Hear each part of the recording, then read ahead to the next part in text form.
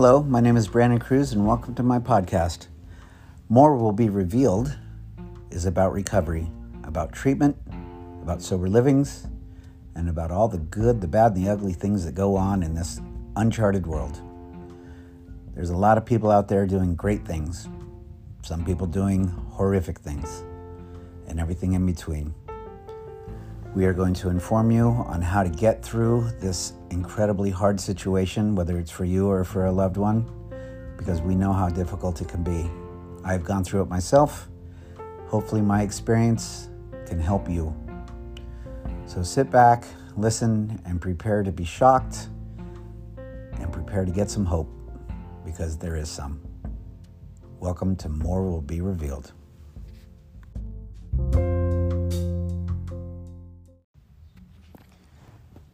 Hi, I'm Brandon Cruz. I'm your host for More Will Be Revealed. We're going to talk to you today about some people that are doing some really messed up things in the world of recovery. Rehab owners that are in jail, that should be in jail. What can happen if you need to get help for yourself or for a loved one? There's so much to talk about. I really don't know where to start. This all kind of began when I started working in recovery a long time ago. I was approached very early on in my recovery, about 21 years ago, by a guy who asked if I wanted to help. He had somebody who needed some help, and traditional methods of 12 steps weren't working for him. And this person needed to be sober. And this guy thought that I may have what it takes to help people along that line. And I did it. We didn't really know what we were doing back then. It was a long time ago. Now you have sober companions and sober escorts and life coaches and just so many different modalities of helping people. But I'm going to talk to you about all of those things and more. So a long time ago, I came into contact with somebody who knew that I was looking to work in recovery, and I spent 6 months in a trailer in New Mexico helping somebody not drink. Now, I don't represent any 12-step group. I don't represent any type of recovery. I will help anybody help in any manner that I can. This particular individual that I was asked to help liked to drink a lot, and it was my assignment to keep him from going to the bars after work and going off the rails and not being able to show up in the mornings to film a movie. He was a notorious Hollywood actor who I'm not going to name because anonymity is a huge, huge part of this. We'll go into that later. But I was able to successfully keep the guy from hitting the bottle, and he got to the set every day, and he did his job, and everybody was happy with it. The client, not so much. He really didn't want to participate in long-term sobriety. I know for a fact that he did not get sober, so I would have to truthfully say my first case did not end in a giant success. It was only temporary. But if you study some of the modalities of recovery, such as refuge recovery, the Buddhist way of doing it, it's all about renunciation. And this guy was able to stay sober for 6 months. He's no longer sober now. Unfortunately for him, he chose to continue a downward spiral, and he really hasn't been heard of for quite some time. It's unfortunate, but it happens.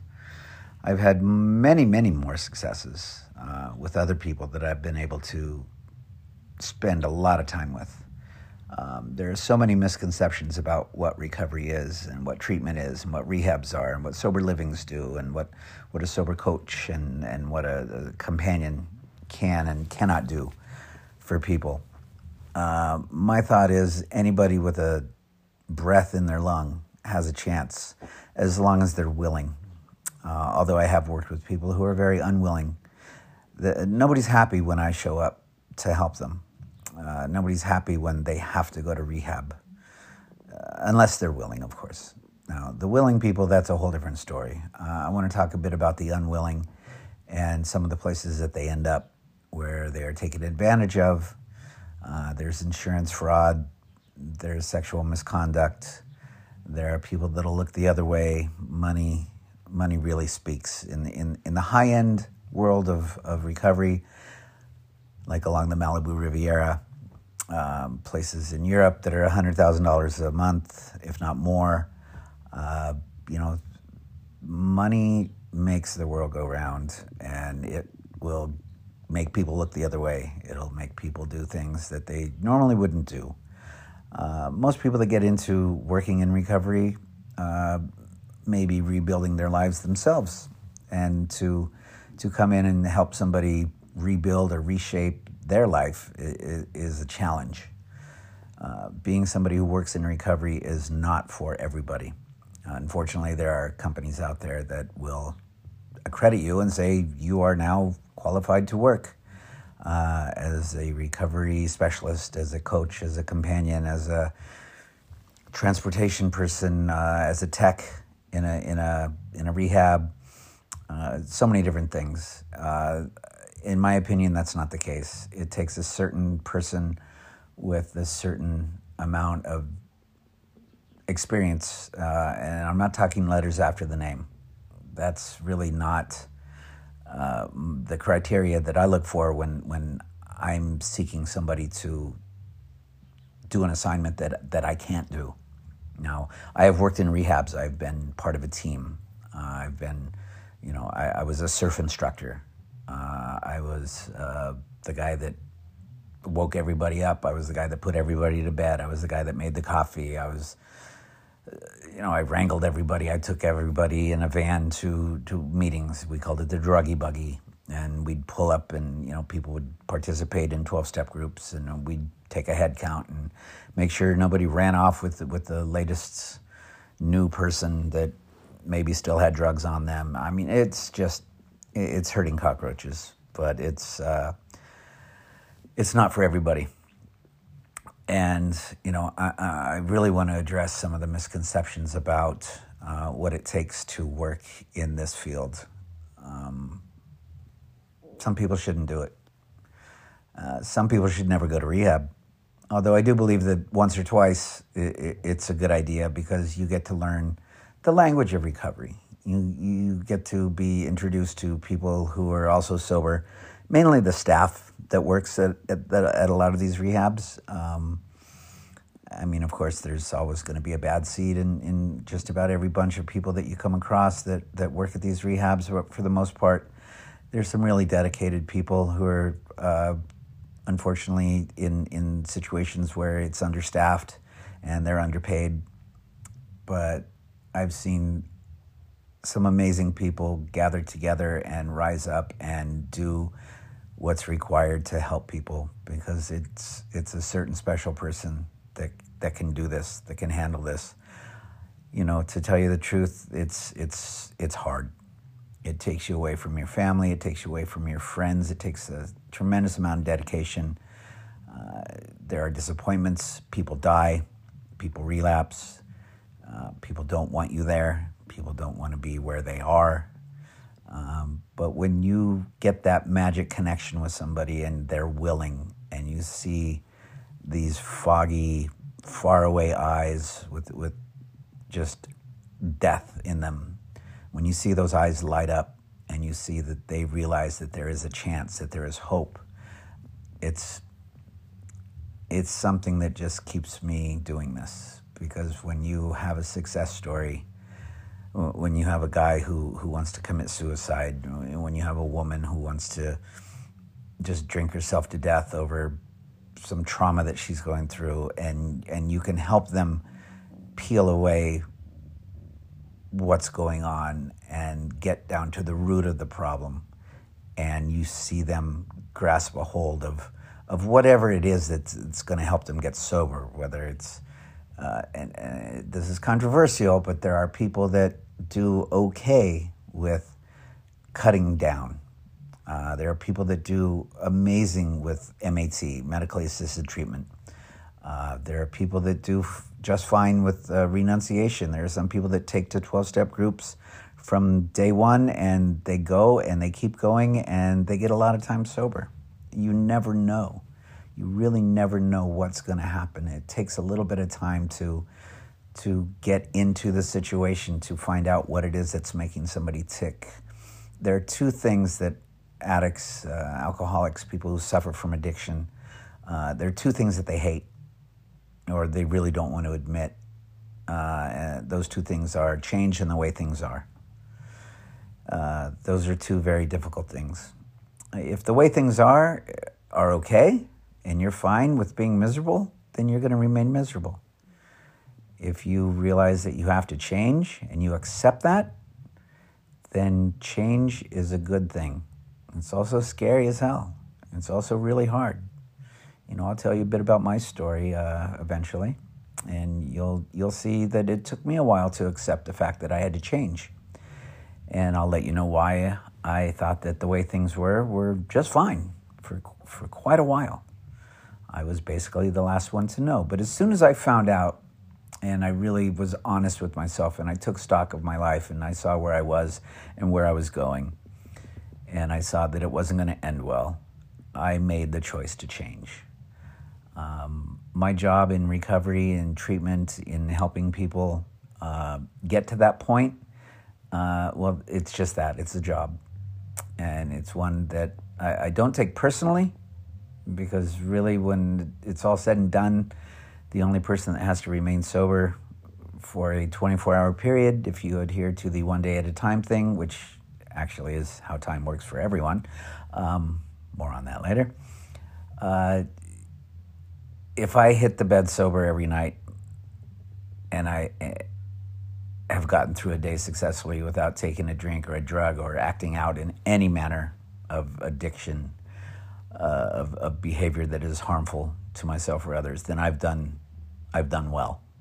And I have to celebrate that victory and wake up again the next day and say, wow, I woke up, I didn't die, I'm sober, let's continue. So it's a process. And to help other people get to that point, well, everybody's different. Some people are terminally unique. Just a side note, I'm going to pepper most of what I say with AA slogans and Buddhist refuge recovery slogans and New Age stuff and hippie stuff and stuff that you wouldn't expect that comes out of my mouth. Because if you know me, I'm an old surfer, skater, punk rocker who used to be known for doing some stuff on television when I was a real little kid. I got a story that it's my story. It's not the best, it's not the worst, it's not the easiest. It's personally my story. I am a drug addict. I am an alcoholic. I have a problem with addiction. I have a problem with commitment issues. I have a problem with abandonment issues. I have some problems. I'm not perfect. But what I have done is I have listened to people far wiser than me who have been through this. And I have done the best that I possibly can to listen to them and to practice these principles in all my affairs. And that is straight out of AA. I've also learned to let things go. I learned to just be. I've learned that right now it's like this. And those are straight out of refuge recovery. And that's the Buddhist way of getting clean and to escape suffering, and to end suffering. So I may say things that don't sound so correct. Well, I'm human. What are you going to do? I am here to inform you. I'm here to bring people in who are going to inform you from a far more educated position than I am in. We're going to talk to doctors from UCLA. We're going to talk to clinical psychologists, psychiatrists, LMFTs, licensed clinical social workers. We're going to talk to people who have more sober time than I do, because I only have 23 years. It took me that long to get 23 years. It takes 23 years to get 23 years. But if I don't keep my connection to recovery strong and make it the most important thing in my life every day, I could be a newcomer in the snap of fingers. And I like where I'm at. I like my life. I like what I'm doing. I take great pride and great joy in seeing the successes, much to the detriment of my personal life sometimes. I guess this is kind of the introduction part, so I'll tell you a little bit of my story. I was a mess, and it started at an early age. And it doesn't really matter what my parents did or didn't do. It was just what I did. I can't say I was born that way. I can't say I was raised that way. It could be a combination of that. Nurture versus nature. There's a really big discussion about that. Is alcoholism genetic? Is it something you learn? To me, it doesn't matter. If it becomes a problem and you, the person with the problem, recognize it and identify it as a problem, then you have a problem, and then it is your responsibility to seek help and to change and accept that change is going to be the best thing in your life. And it's a very difficult thing for a lot of people.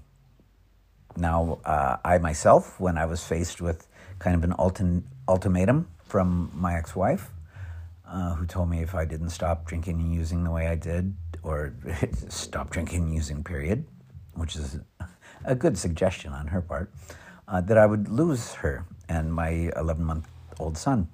And I didn't want that to happen, and I got sober the next day and have remained sober. I haven't relapsed. I haven't found any situation in life that has made me pick up and put into my body something that I shouldn't. And I'm proud of that, but a lot of people have done it before me. A lot of people are doing it right now. It doesn't make me special. It just makes me sober. And I'm not blessed. I kind of really get, just gives me shivers to hear that. I'm not one of the chosen ones. I'm not religious. I came into my first introduction to recovery was through AA meetings. Now, I know that there's the 11th tradition at the level of press, radio, and films, and the internet. I'm not supposed to say that I am a member of anything.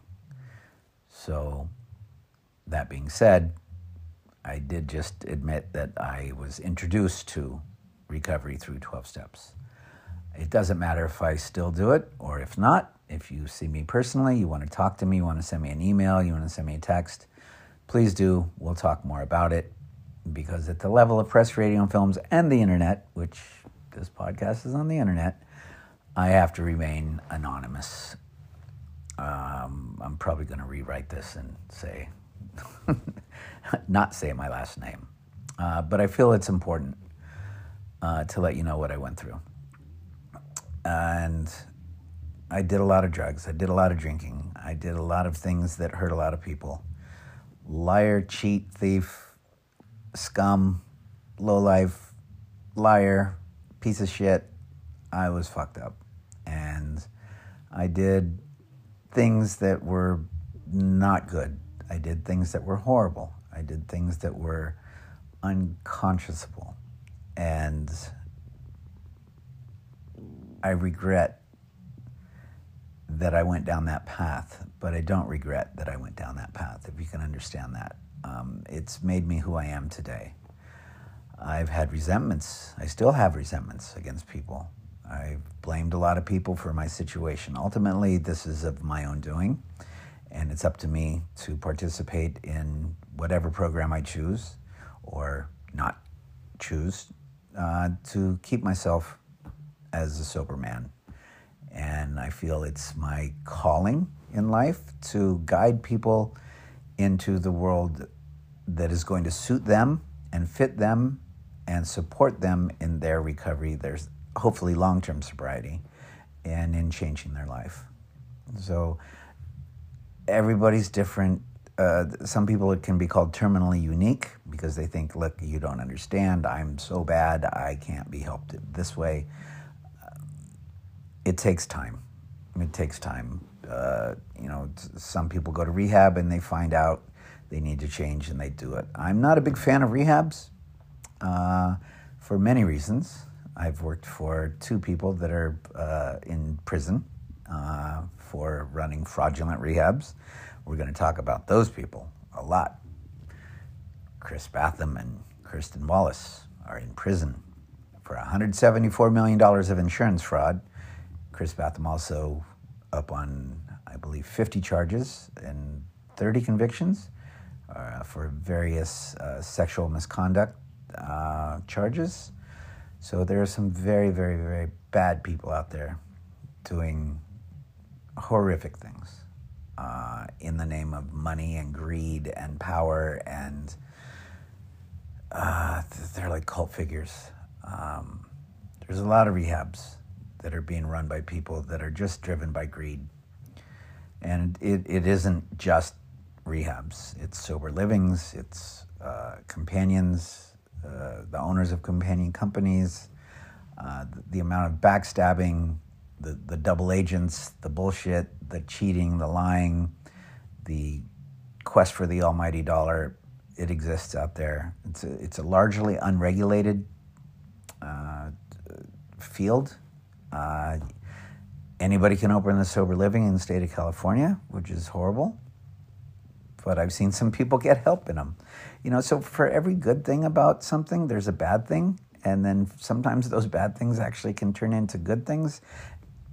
Hopefully we can sort all through that. Now, I will have a co-host on this show. He's an award-winning investigative reporter who does exhaustive work, like 30 years of the Menendez trial. His name is Robert Rand. He's won 2 Emmys. We're going to be including Amy Dresner, who wrote an amazing book about her journey, basically to hell and back. Amy is going to bring a breath of fresh air to this, a view of a woman in recovery, because I can't speak for what it's like to be a woman in recovery. Robert Rand has addiction in his immediate family. He may not like me saying that. He doesn't need to elaborate. But there are so many things that we're going to bring to you. I'm going to assemble many guests, many doctors, a lot of people that know a lot more than I do. So I'm kind of the conduit of gathering all of this information and putting it out there to let you, the listener, know that there is help, there is hope, who to avoid, who to call, how to call them, what to do. It's I don't know if I can do this in an hour. I don't know if I can do this in 10 hours. This is going to be a multi-episode podcast where more will be revealed about the ins and outs of a rather noble undertaking. But unfortunately, because there's money involved, that attracts the wolves. And the wolves like to eat the meat. And unfortunately, the meat are the addicts. And they are just commodities. There are body brokers out there that will sell people into rehabs and sober livings, pay them. It's illegal. It's human trafficking. It's sickening, but it happens. And then there are people out there that fight this, and they fight it every day, and sometimes it doesn't really do them a lot of good to to do this. They put their necks out there. Robert Rand was very instrumental in taking down this guy, Chris Batham. And Chris Batham was a pool cleaning hypnotherapist. Those were his credentials. He was not a doctor. He was not a clinician. He was nobody that should have ever been taken seriously about anything. But he was a con man, and he was really good at it. And he conned me. I started teaching surfing for him, and I started listening to him, and I was kind of new, and I was listening to this guy go on about how he had written these books and he had the systemic family thing, and the guy co-opted a lot of stuff and he plagiarized a lot of stuff, and he was a just full of shit guy that scammed and conned a lot of people. In fact, he scammed and conned several insurance companies out of $174 million. Good news is he's in jail now. The bad news is there are more people like him out there. So this Chris Batham, he called himself the rehab mogul, and he had a kind of Svengali situation going on where he convinced a lot of people that he was the guy that was going to help them. And you know what? There were people that got sober at Chris's places. I know this because I saw this. I was part of the staff. I was working there, and unfortunately, what I was doing was also allowing Chris to do his sexual predating, his insurance fraud, his phony psychotherapist bullshit. Chris Batham is a convicted sexual predator who targeted women in his care. I think he took a plea deal for the $174 million of insurance fraud. He's an incredibly bad person, but as a businessman, he was rather typical of people that run rehabs. It's last thing I read, rehab operators were a $42 billion a year industry. Batham was arrested in 2016. He ran a company at that point called Community Recovery. He also had a couple of other companies. The one that I worked at was called Seasons, and then it went into a different company. I can't remember. My brain doesn't work very well at the moment. But he took the Obama insurance, Obamacare, had a PCIP, pre-existing condition insurance program, and he figured out a way how to defraud that. And the weird thing about what happened when he got into community recovery was that it was free, kind of. Some people were charged probably off the books by cash. Many were given scholarships. And what really happened is that community bought insurance policies for patients without even telling them. People who were very desperate for help, they needed a place to stay.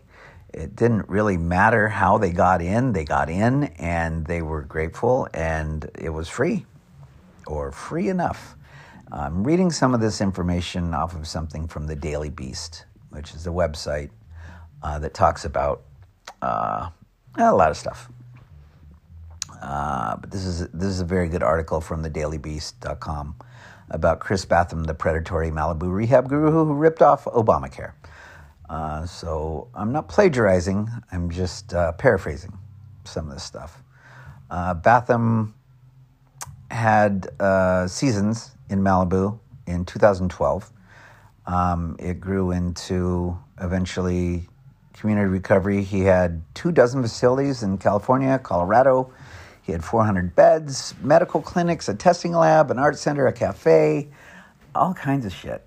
And it was all a scam.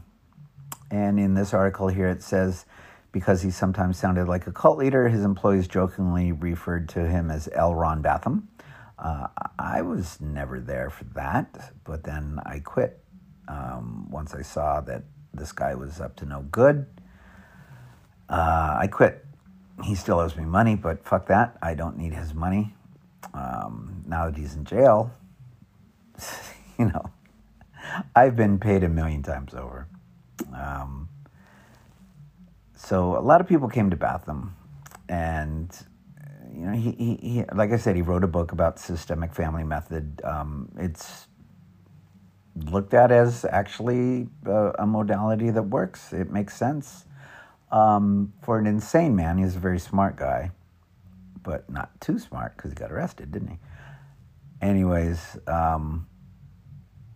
his ego blew up, and it got bad.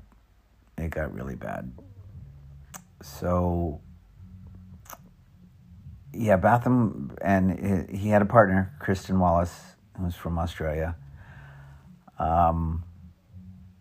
They did all this crazy stuff. A few years before Affordable Care kicked in, the PCIP, part of Obamacare, most of these rehabs were just catering to high-end addicts, basically celebrities or business moguls who could afford 50 to 100 grand a month. And the luxury rehab business is alive and well, and it's going. It's crazy that, you get what you pay for, but sometimes what you pay for is a bunch of crazy shit. Although I was the surfing instructor at Seasons for Batham, they also did hiking and yoga and paintball fights and go-kart racing and zipline adventures and Native American healing sessions with with sweat lodges. When the Chumash tribe was informed of Batham doing this by me, they said he could not do that, and they were going to go there. And I don't know what was going to happen. It probably wasn't going to be pretty. It didn't end up happening, but nobody was too pleased that he was doing that. Batham kind of made his treatment model a very active place to keep people busy. It helped to keep people compliant. But if you had more money, I mean, there were people that worked there that were not so on the up and up, and people got drugs in there. People slept together. People did all kinds of stuff. Staff members slept with clients. Clients seduced staff members. Batham himself was sleeping with basically anybody that would go for it. That was part of what happened. He got arrested for that as well. There was some really, really bad stuff that went on there. Batham was also a drug addict. He had a meth and heroin problem. He overdosed in a Malibu hotel while doing drugs with patients. He would get the pretty girls and tell them, hey, you should stick around, and you don't have, I know you don't want to be here, but we can get high. Just take off your clothes. And he did these things. He drugged people, and he was a horrible person. He offered people drugs in exchange for sex, and he got it. And it was really bad. Some people went to the show 2020, and he went on 2020 as well, and he gave this ridiculous interview. He denied everything. They had photos of him overdosed at the motel, and he claimed they weren't him, that it was identity theft. There was a picture of him on a gurney being loaded into an ambulance, and he said that was identity theft. So, the list of what Batham did, the people that were involved, are amazing. He had Candy Finnegan, one of the interventionists from the A&E reality show. I think she was director of family programs. I will personally say I'm not a fan. He had people that were told not to go to work for him because he had already bankrupted and screwed up a couple of places. Walking Miracles was the place that it went from Seasons to Walking Miracles to Community Recovery.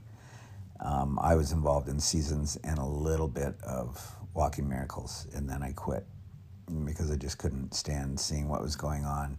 There was really no whistleblowing. Nobody knew the depth to which he had sunk.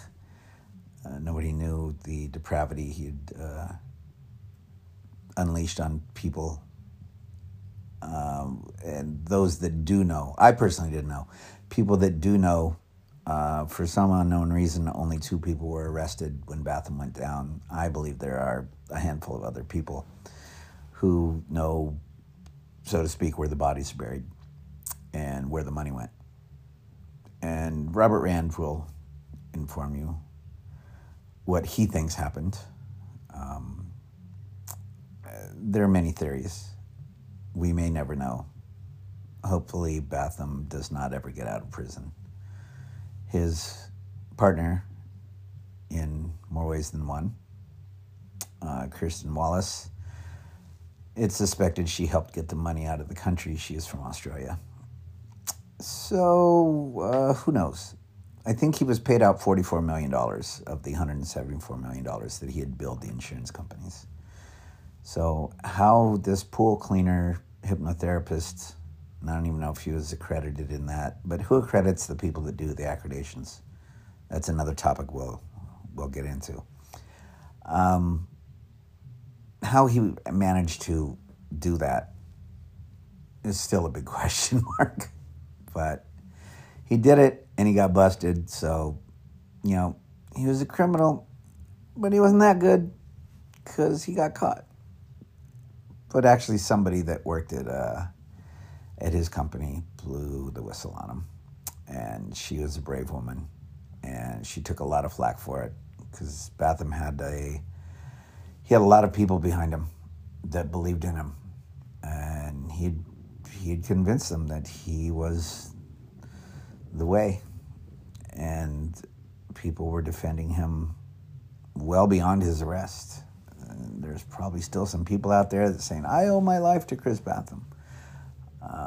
I think they should rethink that and consider who helped them there as part of the staff. Because for all the bad things that went on at Seasons and Community and Walking Miracles, the staff, for the most part, were amazing people that knew that they were fighting an uphill battle and still managed to help some people. There's people that were clients there in 2010, 2012 that are still sober today. And that's a testimony to the staff and to the work that the individual client did to remain that way. I mean, when these places went bankrupt, they were just bankrupt. Batham told people, squat, stay here. But some people needed, they needed continuing medical care. They needed to be housed. They'd put all their money into this. They had no money to begin with, whatever the case may be. The staff rallied. The staff found other places to take these people in or put them up themselves.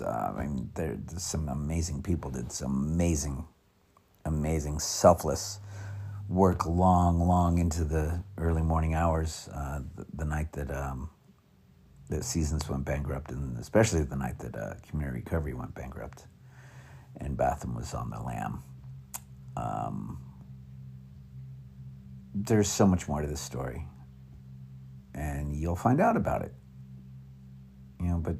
But for every Batham, there's somebody who's doing a good job out there, and there's somebody who really cares, and there's somebody who's not doing it because of greed, and there's somebody who's not doing it for money.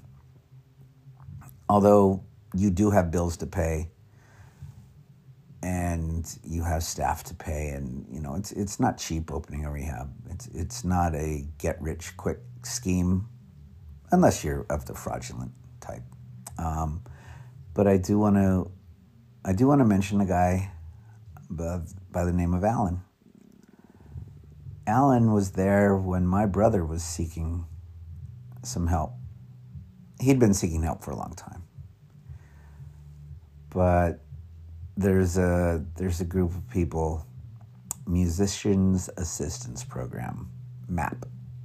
They're now part of the Music Cares umbrella of the Grammy Foundation.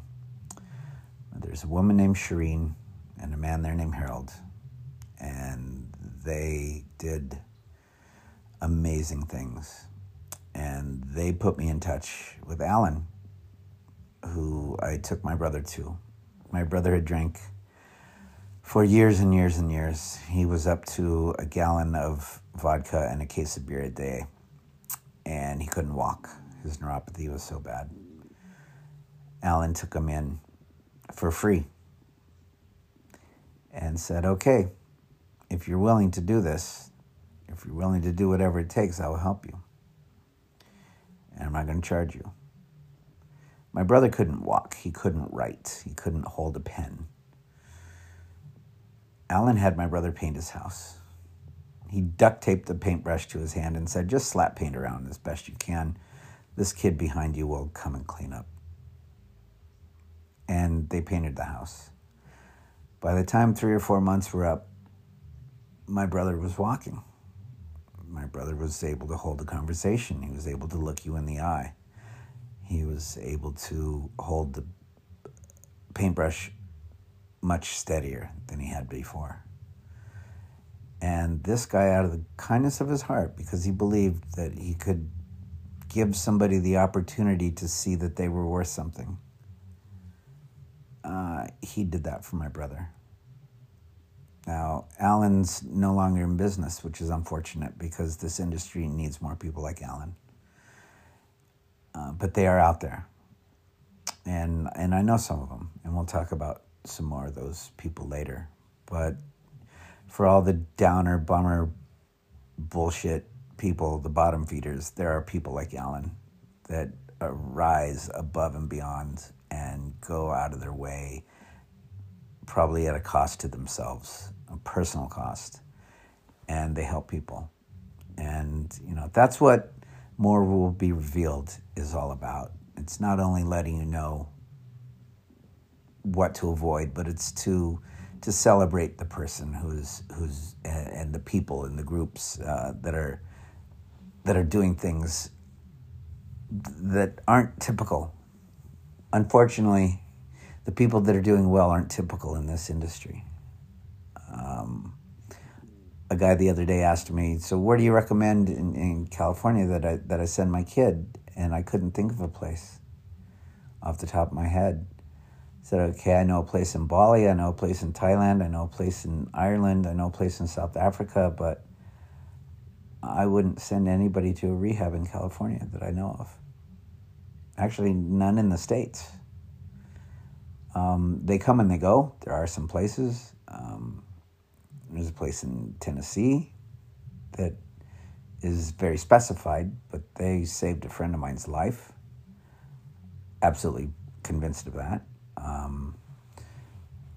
There are some really good people at some places that may be questionable, but again, a lot of times the staff kind of overrides and supersedes the nefarious hijinks of the owners, and people do get help even in shitty places. But I've lived in Europe the last 3 years, and I was working over there with people in recovery, and it's very different over there. I'll tell you more about that later.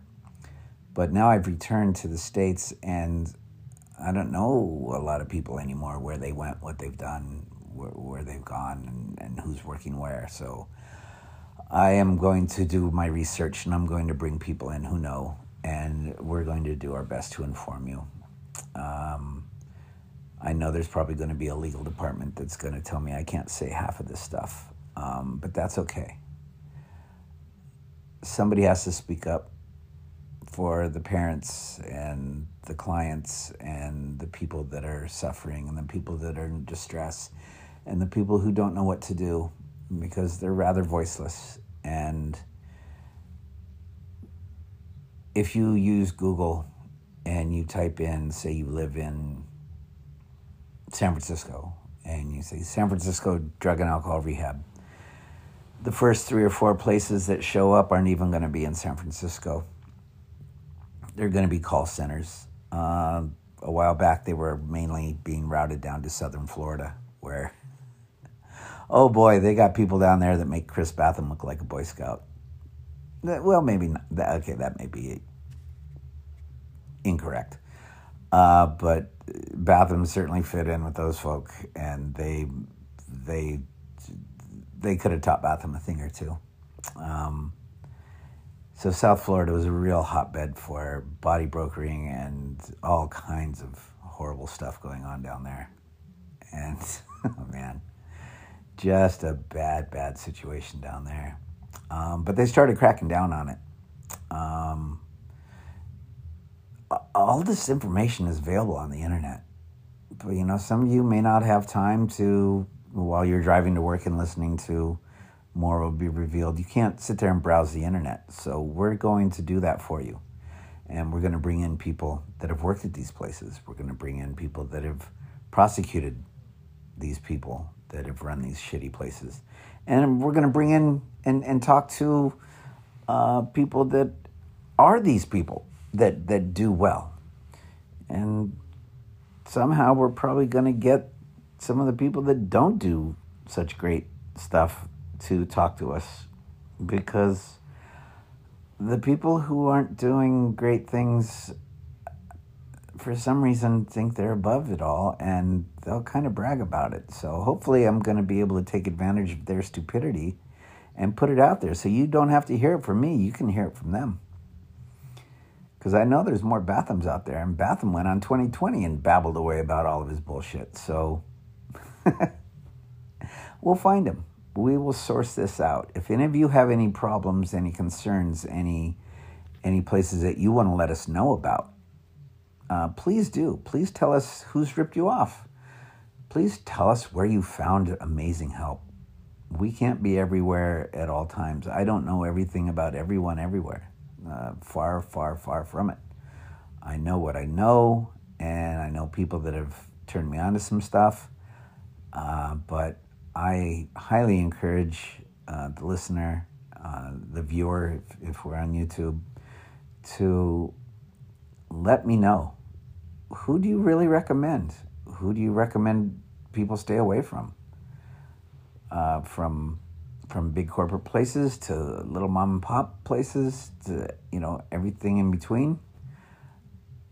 This information is needed. This is crucial. This is a horrible situation throughout the country, throughout the world.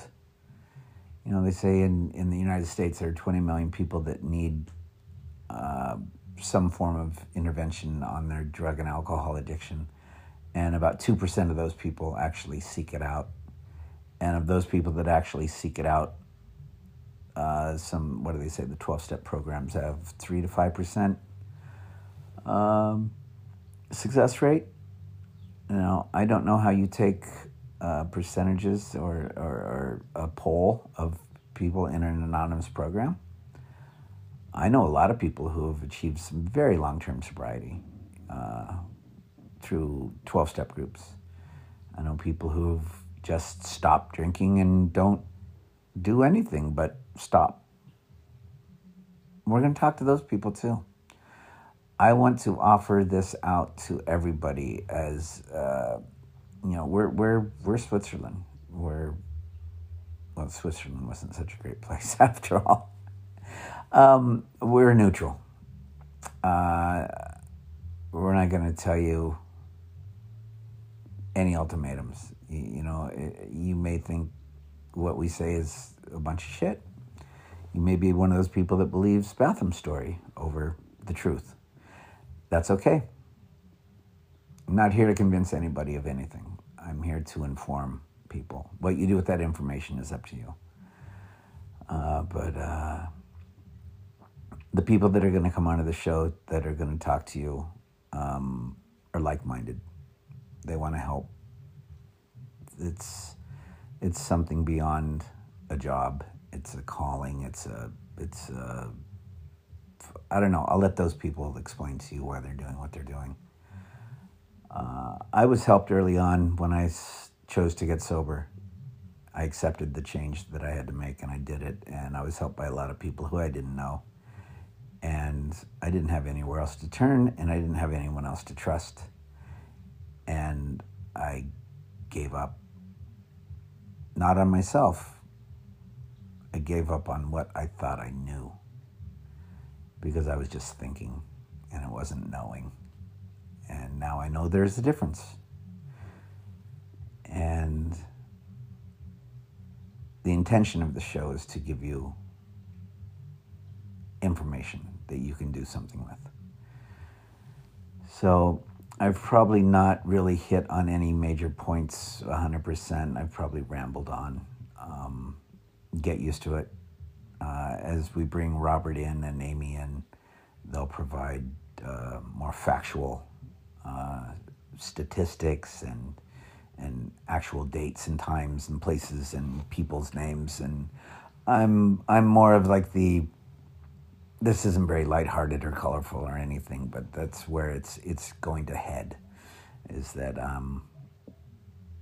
we're going to bring you a lot of information. And it's a serious, serious subject, but if we don't have some lightheartedness and some humor to this deadly, deadly situation, it's just going to turn into a doom and gloom piece, and that's not the intention of More Will Be Revealed, nor of mine. More will be revealed as a collective of like-minded people who are not alike. And that's what we're going to do, is we're going to give you a lot of information, and we will have phones and texts and emails that we can give to you so you can get a hold of us and you can talk to people, and we will put you in touch with people, and we will take your suggestions, and we will listen to your stories, and we will research it. And some of you out there may be participating in helping other people. That actually is an intention of what this whole show is about, is to allow the listener to be a part of this, make it kind of interactive, to where you can call us and say, hey, this place is double dipping, this place is overcharging, this place is miraculous, these people are unbelievable, how could you have not have heard of them? Well, easy. Can't know everything, can't be everywhere. So as much as my ego would like to take credit for all the amazing things we're going to do for you, I can't. And I got to dumb it down and know that I don't know everything. I know some stuff. I've been through some stuff.